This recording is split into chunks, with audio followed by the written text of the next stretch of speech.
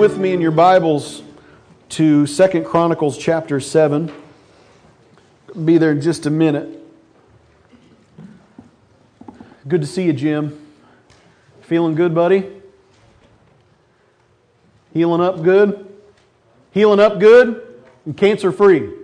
Praise God. Praise God.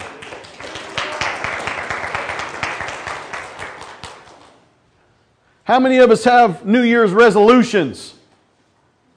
Most of us are leaving our hands down because we don't want anybody to hold us accountable. Amen?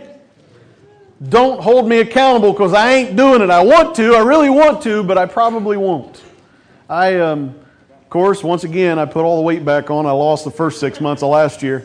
And so now it's a he must increase, I must decrease thing all over again. And I told our early service, Michelle Daniels was here, and I said, man, that woman, I am proud of that girl. I don't know where she's at right now, but I know that last year she lost 100 pounds, man. That don't just fall off, you know what I'm saying? That requires some work and some commitment, man. I'm really proud of her. It's a lifestyle for that girl. It's no longer a New Year's resolution, amen?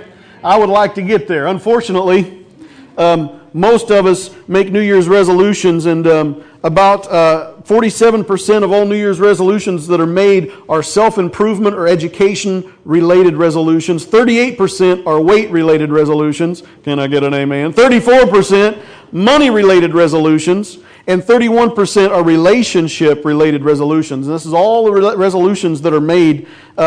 Percent of people in their 20s who achieve their resolution each year, 39%. So if you're in your 20s, about 39% of you will actually achieve your resolution. Percent of people over 50 who achieve their resolution each year. Anybody want to guess on a percentage? 14%. You know what that says, don't you? You can't teach an old dog new tricks. That's what it is. And I'm inching ever closer to that 50 mark. The big 4-0 this year. Anyway, I know this much about roller coasters. The downhill, when they say you're over the hill, the downhill part's always the best. Amen? Resolution maintained through the first week, 75%. 25% of us won't even make it 7 days. You can't even make it 7 days. I told Bob Alice in the first service, I said, my New Year's resolution. He said, what? I said, I'm gonna get to the point quicker and preach shorter. I said, I'll probably be out of it by next week. But anyway, past 2 weeks. How many make it past 2 weeks? 71%. It's only 4% drop off. How many make it past 1 month? 64%. How many make it past 6 months? 46%. Less than half. Isn't that sad? Will you do me a favor? When you make a resolution to grow in Christ this year, how about let's go all out and do it all the way?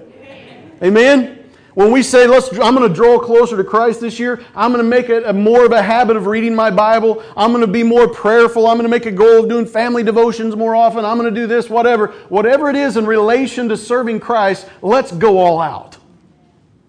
Are you with me? All right. This resolution of becoming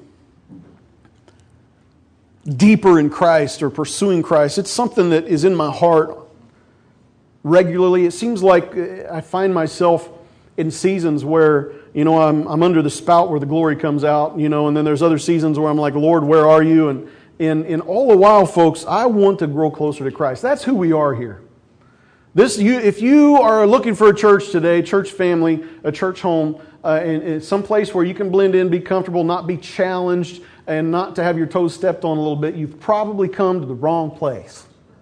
Because our goal here is to grow in Christ. And how many of us know that growing in Christ is like growing in strength? You don't get there by sitting on the couch. Amen? Which is scary because I did a lot of that over my vacation. In November of 2012, the Lord stirred my heart with vision for this year, and my attention was drawn to 2 Chronicles 7:14. You say, Pastor, why? We know this verse, we can quote it all, and so on and so forth. And if you can quote it, good for you. That means this series is going to stick with you really, really good. 2 Chronicles 7:14, if my people who are called by my name will humble themselves and pray and seek my face and turn from their wicked ways, then will I hear from heaven and will forgive their sins and heal their land. Very simple formula, isn't it? Very simple formula that God spoke to Solomon concerning the temple, the place of relationship between mankind and God the Father, a promise of the Father to Israel that rings true for us today. So I believe we as Christians are constantly standing on a precipice of greatness, constantly thinking, wow, I look out far and wide and see what God's doing in other places. We hear stories of how people do great things for the kingdom. We hear how there's been healings and there's been moves of God, and this church is doing that, and that church is doing this, and this person's doing this, and this person's doing that. And it's easy for us to look out and say, whoa, wouldn't that be awesome? My question is what's holding us back? Is it God? I mean, most of us, we want the good stuff that we see in the Bible. What is it that's holding us back from the things that happen in the book of Acts? What is it? Is it God? Well, God's this and God. Listen, what it is, folks, is the fact that His people, God's expecting something from us. There's a big if. See the big if? There's a great big if at the very start of that passage that says, if my people who are called will do something. To sit here and to look ahead and see what others are doing and to even look back and to remember, so we can't get to where we think we should be spiritually, so we sit back and we go, wow, I remember this day so many years ago, that was special. That was powerful. And I don't want to take away from that. That's good to look back and reminisce and thank God for what God has done. But what is God doing? What is He going to do in our lives? Where is He going to take us this year? For us to only reminisce and not think, wow, God, where is it you're going to take me this year? Is to say, wow, 2012 was the best year of my life. I want to live it again. How many of you want to live 2012 again? You got fiscal cliffs and violence, and Peyton Manning went out to Denver and all kinds of stuff. Horrible year. Just kidding. We got lucky and got luck. So why is it? What's holding us back? Why is it, my friend, that we get to a place of stagnation and say, I just can't. Stagnant. I have nothing. I feel nothing. Is it really God that's taking His Spirit away from us? Is it God that's removing Himself from us all the time? Now, I've taught and preached, and this is true. God will stay ahead of us, and He'll draw so that we'll pursue. Amen? And He's always having us be drawn to Him. But here's what it boils down to. If my people who are called by my name will. If my people who are called by my name will. Do you know that God's willing to give you all that He's promised? But there are some things that God wants to do in our lives that's contingent upon whether or not you and I get involved. I just talked about it following worship a little bit. You want peace? You want God to give you peace? Get to know Him. You'll have peace. But He's not going to force His peace upon you. You've got to get to know Him. There's times that His forgiveness, His grace, His mercy are contingent upon our action. And the reason is because we have this thing called free will. Our free will leaves us with a bunch of if-then promises where God says, if you do this, then I'll do this. If you don't do this, then I'll do this. This free will thing that we have, is this freedom that's a blessing to us, is also one of those things where if we're not careful, we miss out on a lot of great opportunities that God has brought us to, and the result is it puts us in some rough places. I'll give you an example. Cain, if you do what is right in Genesis 4:7, if you do what is right, will you not be accepted? But if you do not do what is right, sin is crouching at your door. It desires to have you, but you must master it. So Cain, knowing the laws and the expectations of relationship, knowing the sacrifice, what it should be, brought what he wanted instead of what was right. And God said, if you will do what is right, will you not be accepted? So Cain was left with a big if, and in his free will, he chose his selfish path to show God that he knew how to do it his own way, and the result was that sin was crouching at his door and that sin mastered him. How many times in our lives do we get up and put our feet on the floor and forget that we have an if that we have to answer every morning? Who will you serve today? If I serve God, then I will do this. If I don't serve God, then I will do that. Where is my obedience resting in 2013? Am I going to just float from day to day and never really think about what God's called me to do? Or am I going to allow my free will to come underneath His will and allow myself to obey who He is? You see, God told Israel in Deuteronomy 7:12, if you pay attention to these laws and are careful to follow them, then the Lord your God will keep His covenant of love with you as He swore to your forefathers. Again, Israel as a nation had an if-then promise. Again, telling them, if you will allow your free will to come under my will and serve me willfully, then you will have the blessings of all the things that are in this law. Nehemiah reminded God of this even when God brought him back into Israel. We see this all through the Scriptures. We see it over and over and over and over again. But we have to do this much. What am I going to do different today that's going to allow me to inherit and attain the things that God wants me to attain? It's the if in my life. Who am I going to serve?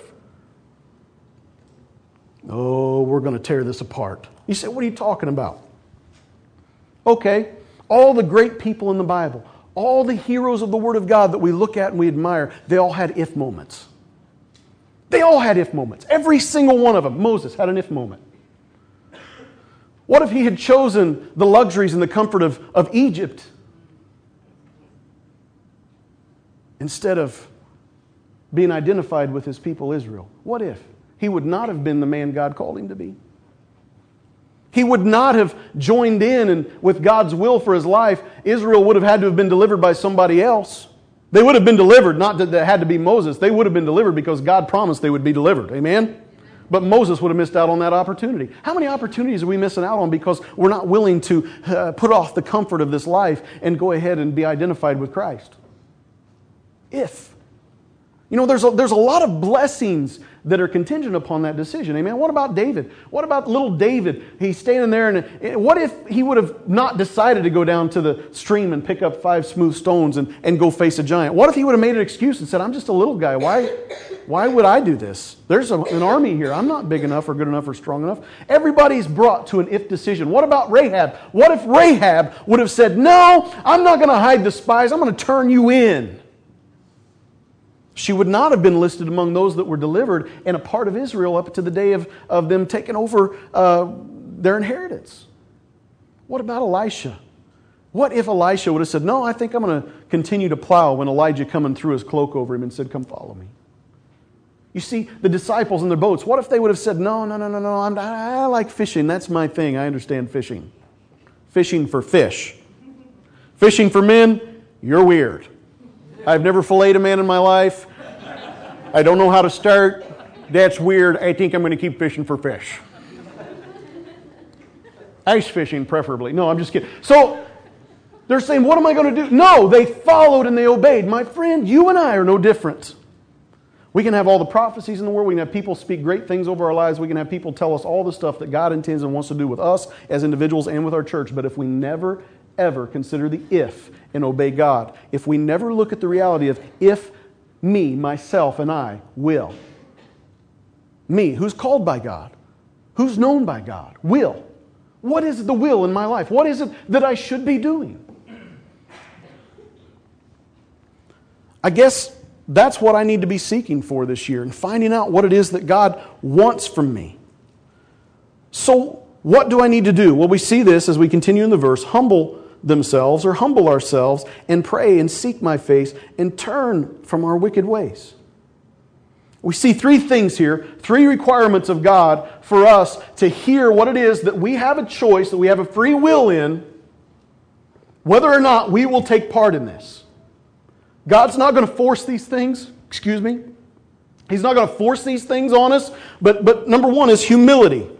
Humility is a requirement. If you want to be used of God in 2013, it's going to require you doing something, and the first step of that something is humility, humbling yourself before God. Matthew 21 says this. Jesus is speaking to the Pharisees in verse 43. Therefore I tell you that the kingdom of God will be taken away from you and given to a people who will produce its fruit. In other words, somebody who's going to do something. How many of us know you can wish to lose weight all you want to, but if you sit on the couch and eat cheeseburgers all day, it ain't going to change nothing? I'm living proof of that. Give me some cheeseburger. And I saw where somebody's going to purchase the Hostess and keep making Twinkies. Can I get an amen on that one too? How about that? But anyway, these people weren't doing nothing. They were sitting around on their big religious backsides, putting everybody else down and keeping them in their place. Have you ever known one of these before?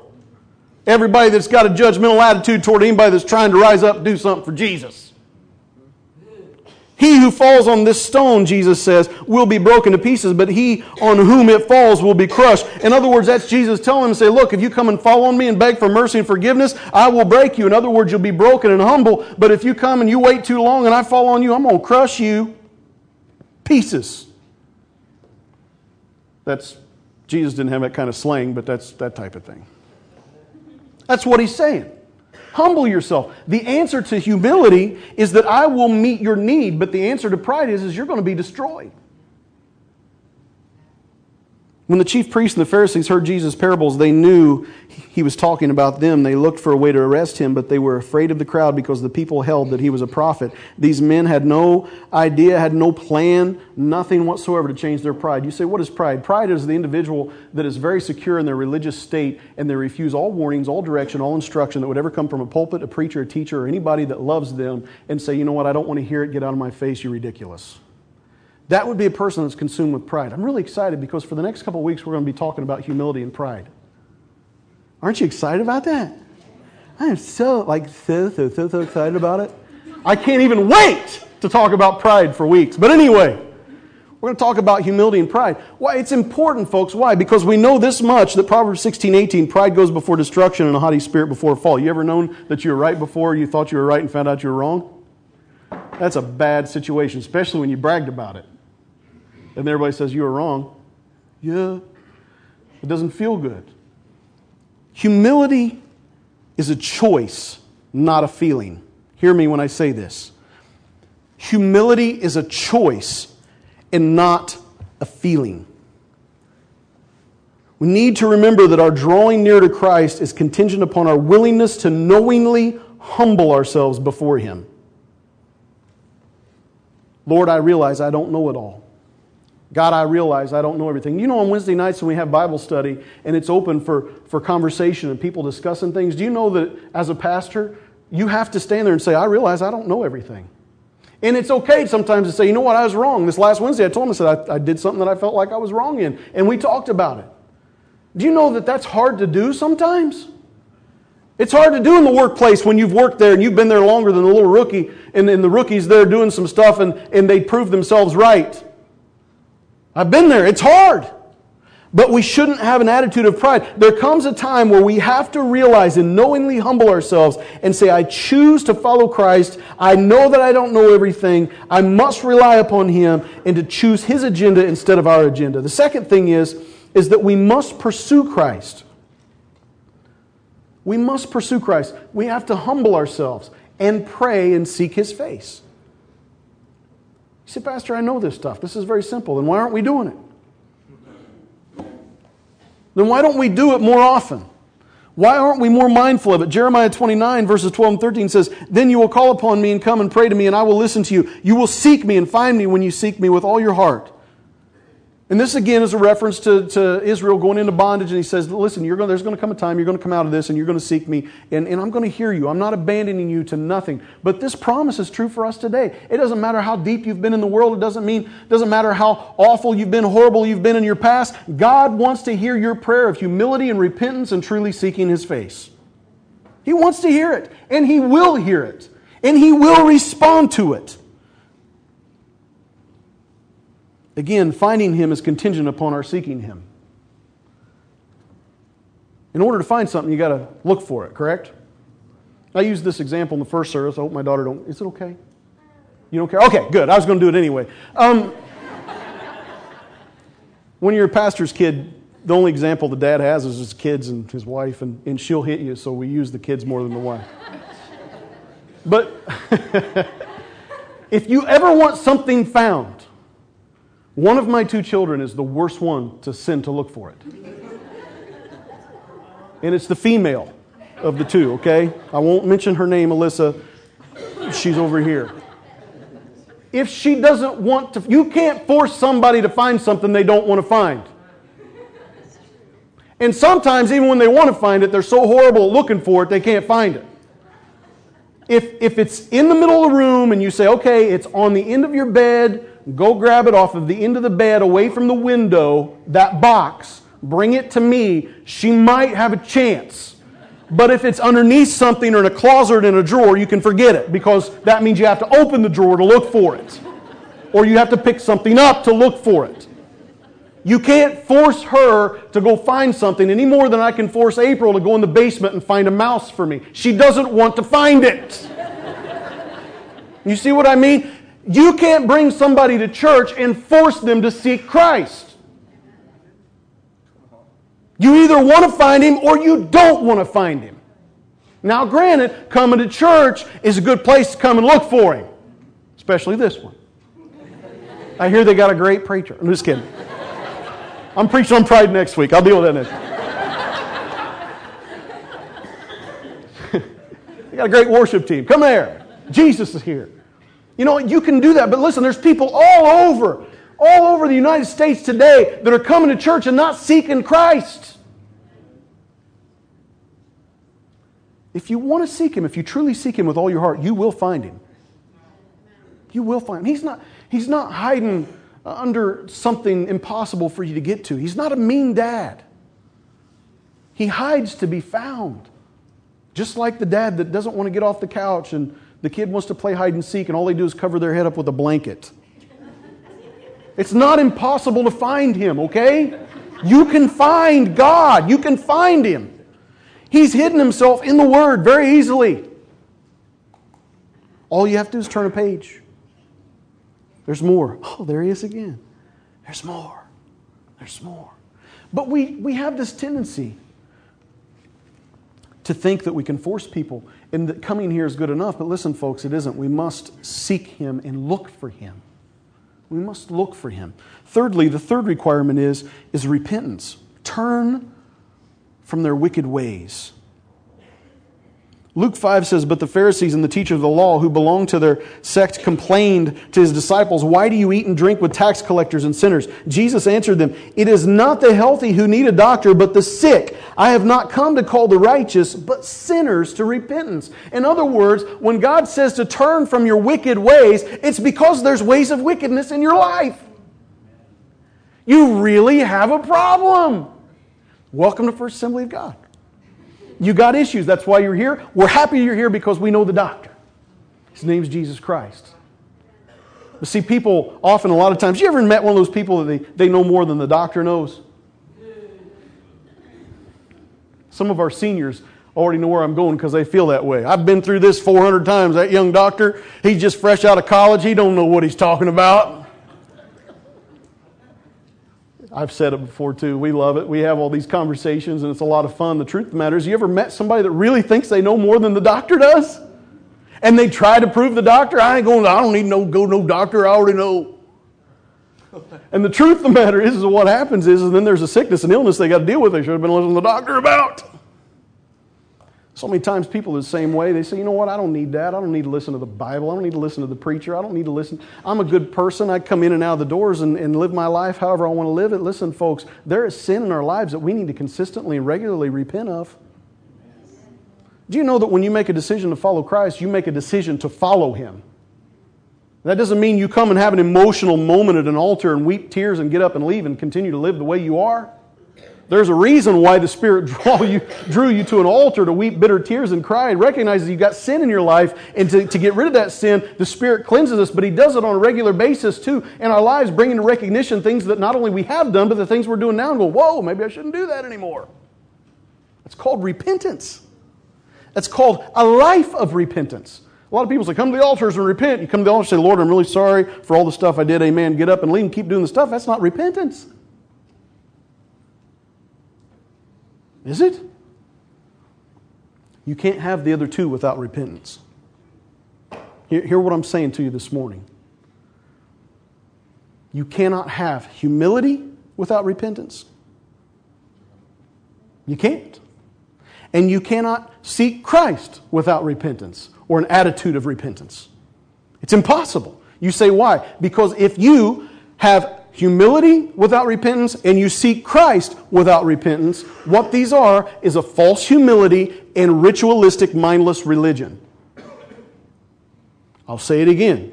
If you are going to have humility without an attitude of repentance, in other words, saying, I'm going to humble myself before God, but I'm not going to obey what He says, that is a false humility. If you are going to, if you're going to have some form of seeking Him, then and not repent once you found Him, once you found out what He said and not obey it, then what that is a false religion. That's rituals. That's mindless. That's not Christian. That's not relationship. That's not the relationship we talked about earlier. It's kind of like me going to my wife and saying, you know what, baby, I love you, let's get married. And we get married and then afterwards I don't ever talk to her again. It's not marriage. When we follow Christ, we are in covenant with Him and we obey Him and walk with Him. Amen? We are His bride. So if we're going to do this, if we're going to serve Him in 2013, we have got to have those three things. We've got to have humility, we've got to seek Him, and we've got to have obedience and repentance in whatever it is that He speaks to us about. Because why? Because we're sickos. In light of Christ and how He sees us, we are a sick people that need a doctor. And He's got the answers. Amen? You ready for some good stuff here for about 5 minutes? Okay. And Scripture says in 2 Chronicles 7, then will I hear from heaven and will forgive their sin and will heal their land. Then. So we have the big if, will I do something? We find out what we need to do. We do it. And God says, then I will hear. Now I will hear. Now I will hear your cry for help. Now I will hear your plea. Now I will intervene. I will heal. I will forgive your sins. And I will heal your land. How many of us here in this place have got some land that needs to be healed in our lives? How many have got some sin that needs to be dealt with in our lives? We probably do. I hope and pray that this year the sin is less than it was last year for all of us. We should be growing in grace, folks. Amen? We should be. But there are families that have been wounded. The land of our homes has been hurt and wounded. There's needs, and Christ wants to heal that. The answer may not always look like what you think it should look like. The answer may not come out exactly like what you think it should be, but it will come, bless God. You say, how do you know, Pastor? Well, let's back up a little bit in 2 Chronicles 7. Go back to verse 11, get a little bigger picture about what's being said here. It says, when Solomon had finished the temple of the Lord and the royal palace and had succeeded in carrying out all he had in mind to do in the temple of the Lord and in his own palace, the Lord appeared to him at night and said, I have heard your prayer and have chosen this place for myself as a temple for sacrifice. You say, what are you talking about? He's responding to a prayer that Solomon had made at the temple. And the temple prayer was, and I'm going to read a small part of it. Travis, if you jump forward to it and then jump back with me. 2 Chronicles 6. Here's a small part. Some of you think, well, gee, Pastor, you pray a really long time. I wish you didn't pray so long. Solomon prayed a really long time. Go back and read the whole thing. But anyway, and you know what happened? The presence of God came. Maybe we need to pray longer. I don't know. 2 Chronicles 6, verse 40. Now, my God, may your eyes be open and your ears attentive to the prayers offered in this place. And what place? This is the consecration of the temple. This is the preparation of the temple. Let your eyes be attentive to this place. Now arise, O Lord God, and come to your resting place, you and the ark of your might. And may your priests, O Lord God, be clothed with salvation. May your saints rejoice in your goodness. O Lord God, do not reject your anointed one. Remember the great love promised to David, your servant.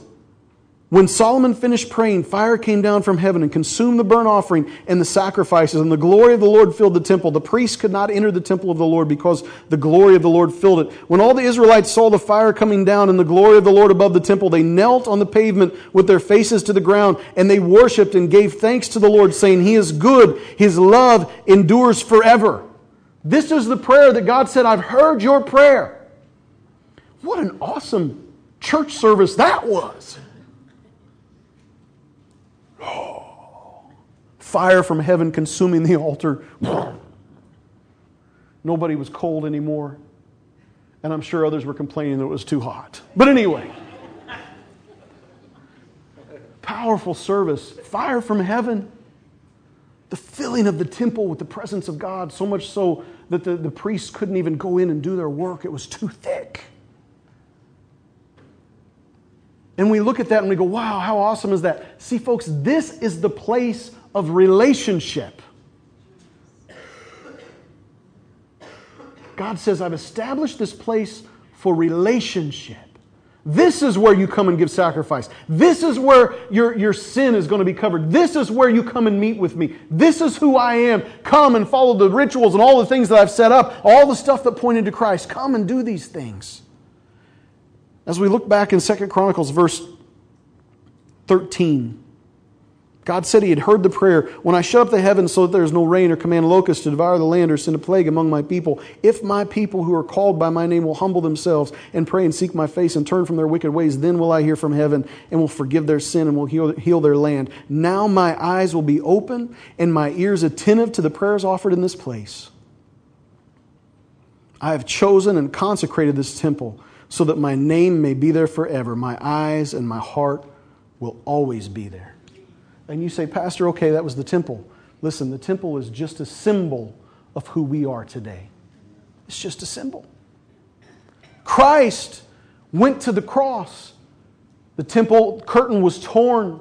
The Spirit went out to dwell with men. And when you and I become a believer in Jesus Christ, the Spirit of God is inside of us. And now suddenly that moment has taken place. There's a burnt offering. It's been burned up inside of us. The presence of God is there. And the place of relationship is restored. And God looks into our lives and He says, my eyes see you and my ears hear your prayers. Doesn't matter what you're dealing with.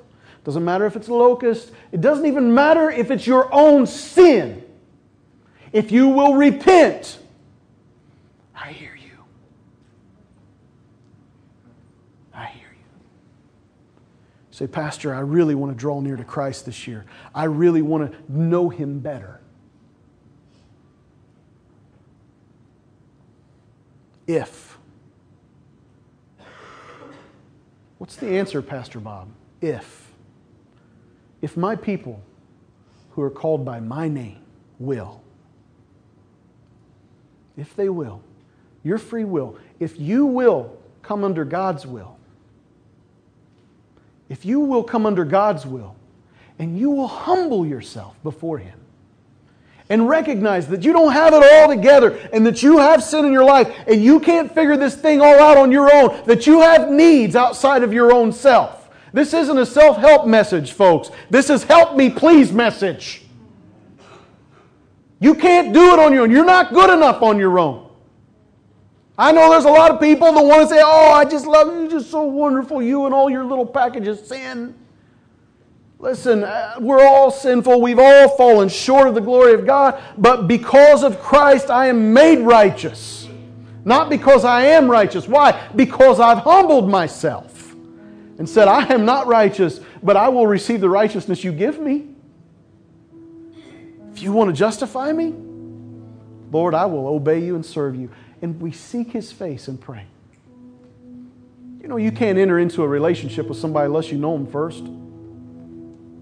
But God, He says, you know what, I'll enter in a relationship with you. Get to know me.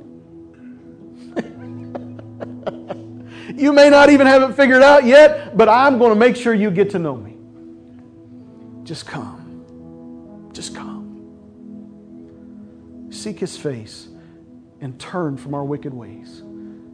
If we will humble ourselves and we realize there's sin in our lives and we turn from that and obey Him and obey His Word, I don't care how hard it is. I don't care how difficult it is. It may be a long period of time in little steps are going to be taken. You're not going to be perfect at first, but you're going to allow Christ to teach you and lead you and guide you through obedience to His Word. It's going to be hard at times.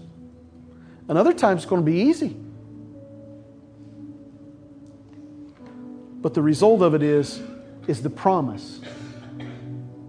I will hear from heaven. I will forgive your sins. It doesn't say I might. It doesn't say I hope you feel like I have. It doesn't say tonight when you go home and you're alone and you feel like this was all a joke that I didn't. It says I will. I will forgive their sins. And I will heal their land. Heal their land. What land is He talking about? In Israel, the land was ate up with war, famines, giants, hardship, trouble, strife. And God said, I will heal that. How many of us need some strife and trouble and war and famines and giants in our lives to be healed? He hears your prayer. And He says, I will. Now, Pastor, what a wonderful thing to know that He will. He will. It may not always look like you want it to look. It may not always smell like you want it to smell. It may not be what you think it should be. I have seen godly people pray for healing and be healed by the grave, bless Jesus. I have seen other people pray for healing and be healed physically. I've seen people pray for their marriages and it not work. I've seen all of it, folks. But I can tell you this much, that God hears and He answers. And that's where our faith comes in. And we obey Him and we know what He said. You stand with me, please, this morning.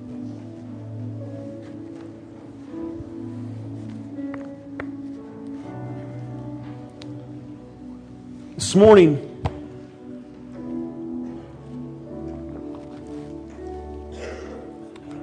we're going to start our first Sunday of the year around these altars. I want to know this morning, do you need to know Jesus Christ? Have you humbled yourself before Him? If not, now's the time, now's the opportunity. It's not popular. I know it's uncomfortable. I know you feel like people are looking at you, but listen, the majority of the people in this room have all done exactly what I'm asking you to do. I've run to altars before, weeping bitter tears. But you got to throw off what everybody else thinks. If you're worried about what everybody else thinks, you're going to keep worrying about what everybody else thinks, and it's going to hold you back. Your if moments will be stolen because you'll be worried about what everybody else thinks. Can I get an amen from all the people that know what I'm talking about? This morning, I just want to encourage you. If you're here, you say, Pastor, I need to humble myself before God. Whether it's a first-time conversion in your life, you say, Lord, I need to know Jesus Christ. I've never surrendered my life to Him. Or it's somebody that says, I just need to recommit myself to a deeper walk with Christ this morning. Anybody today just say, Pastor, that's me. I see that hand. Anybody else? I see that hand. Thank you for being bold and honest today. Anybody else? Pastor, I just need to get back to my depth in my relationship with Christ. I see that hand. Our kids are very responsive. Praise God for kids that are responsive. Not young kids, teenagers, young ladies, young men, responsive to the gospel. Appreciate that. You know what? God sees that hand. God knows it. And He hears your prayer. Even now, even before David asked for forgiveness, God had forgiven him. Even before your hand went up, He said, I know. Come on. I know it. You say, Pastor, 2012 was a rough year. I need some healing in my land. Roger and Linda, put your hand up. Jim, amen. Anybody, put your hands up. Is that you? Say, I need some healing in my land from some of the damage that's been done, whether it be relational, whether it's been death, whatever it's been that I've faced. Listen, I want you to know this before your hand even went up or before I called you out. God heard your prayer. God knew. He said, my eyes are attentive and my ears are attentive to this temple of relationship that I've established with you. He says, I've heard it. And I will heal. I will. Those of you that raise your hands, or anybody that wants to just come and seek the Lord, just come up and join me today. Let's seek Him together. If you raised your hand, I want to pray with you specially. And so I may come around and grab you and catch you at some point. But just come up here and seek the Lord with us this morning. Will you do that with me? Will you open up the year, humbling yourself, seeking the Lord, repenting? As Amber leads us in some worship. Go ahead and lead us, hon.